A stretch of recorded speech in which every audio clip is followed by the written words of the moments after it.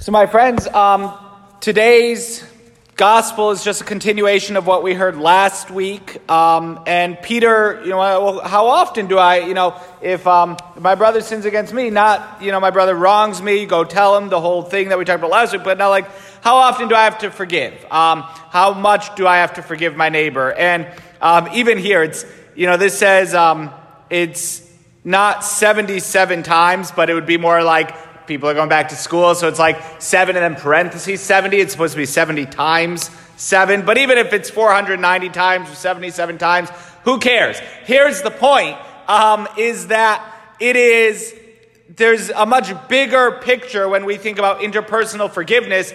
We have to put it in the bigger picture. Now, Matthew, who writes this gospel, was a tax collector. And again, our translation here doesn't really give us what Matthew really told us, which is that, let's just start with this big picture, right? When when the king began his accounting, a debtor was brought before him who owed him, we hear a huge amount. Well, Matthew actually tells us what that huge amount was. He says he owed him 10,000 talents, right? 1 talent, it's a measure of weight, and in probably gold, and it would have been worth 6,000 days' wages, right? 6,000 days' wages is 1 talent. So, by the new Connecticut minimum wage and all of that, 10,000 talents would equal $5.75 trillion, okay? This guy owed his master, by Connecticut, adjusting for inflation, $5.75 trillion. And so the master says, all right, pay up, right? You owe me almost $6 trillion, if we want to count the interest, time to pay up. And what does the servant say? Be patient and I'll pay you back. Don't worry, I'll get you your $5 trillion, don't worry. Right? This huge amount is ridiculous. It's so crazy to think of owing someone that much. But when we sin, our offense is not just an interpersonal offense. All sin is first and foremost an offense against the good God. All of our sin is an offense against God. And that God has created us, He gives us life, and then we take this life that God gives us, and we do something wrong with it. Right? I was visiting some friends last week and here's a toy for my son, this nice toy or whatever. And what am I going to do with it? I'm going to go hit someone with it. No, that's the wrong purpose. That's not what we gave you this thing to do. But God gives us life. God gives us our voices. God gives us our hearts. God gives us our minds. And we use them to hurt each other. And that is not just an offense against each other. That is an offense against the God who gave us these things in the first place. And I know I've said this before, all gravity of offense is measured by the person who's offended, right? So, and I think we just did this sometime before the shutdown. If Deacon Jim and I punch each other in the face after Mass or during Mass, probably not during Mass, that'd be worse. After Mass, if we get into a fist fight, it's probably going to end right there. One of us will probably have to go put ice on something, but whatever. Right? It's just going to end. Deacon Jim and I got in a fist fight. Okay, that's the end of it. Whatever.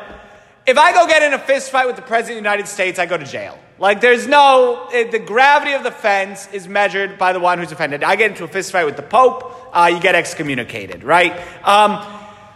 Our offenses against God. They're against the infinitely good God. And so, the weight of one mortal sin is an offense against the infinite goodness of God. And therefore, it's a huge offense. Even just one is a huge offense. And therefore, trying to say, I'm going to get to heaven because I'm a good person, right? We heard in that first reading, consider your death, we should remember your last days and set enmity aside, right? And one of the things we hear when someone dies is usually, well, Well, we know they're in heaven because they were a good person. Being a good person can't make up for even one sin. It just doesn't do it. It's just as foolish as the servant saying, I owe you $5.75 trillion, but be patient, I'll pay you back, right? It's just as foolish to think that just by being a good person, we make that up somehow, an offense against the infinitely good God. Being a good person just doesn't cut it. And now that would be let's end there, that'd be a very bleak homily, right? Because what happens? Like, we don't hear the master is like, all right, cool, we'll start a payment plan, we'll work it out somehow. Like, no. The master is moved with compassion by this servant who can't pay him back, and he forgives the entire debt. He forgives the whole thing. You owe me almost $6 trillion, and now you owe me nothing. I have forgiven your debt. This is the only way out of the debt of sin. The only way is for the infinitely good God to forgive our sin. He already actually paid the price in giving his life for us, in dying for our sins. One drop of the precious blood of our Lord and Savior Jesus Christ is more than enough to atone for all the gravity of all sin. And all we need to do is ask forgiveness. It's the only thing we have to do. All we have to do is not like, well, I'll earn my redemption. I'll pay back my $5.75 trillion, $5.75 trillion. No. All I have to do is ask. All I have to do is repent. And that's where we get the sacrament of confession. That we confess our sins. That we acknowledge, yes, I owe you this much. Why do I have to go to a priest for confession? Why? I could just tell God I'm sorry, right? You could. Great. It's totally possible. But God has said, like, this is my loan officer. This is the person who forgives the loan, who actually tells you you're forgiven, and not just let's hope that you feel forgiven, but we don't really know if you still owe the debt or not, right? This is the loan officer who says, and then stands with the authority of God himself, I absolve you from your sins. In the name of the Father, and of the Son, and of the Holy Spirit. That this is, God forgives our sins.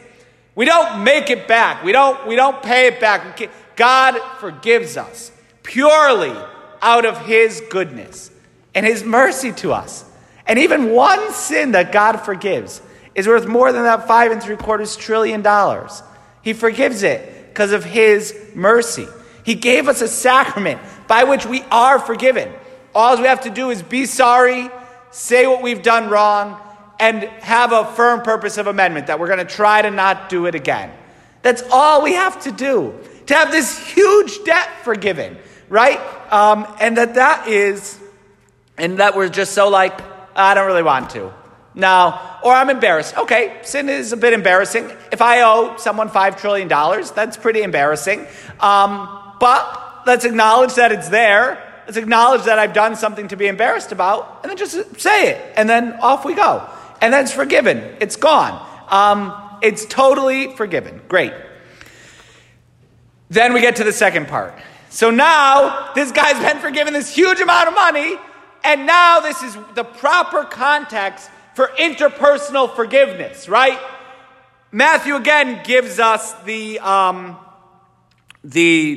amount, right? He found one of his fellow servants, showed him a much smaller amount. No, Matthew actually gives us the denomination. It was 100 denarii, 100 days' wages, right? You just got forgiven 10,000 times 6,000 days' wages. Now you're going to make a fuss over 100 days' wages.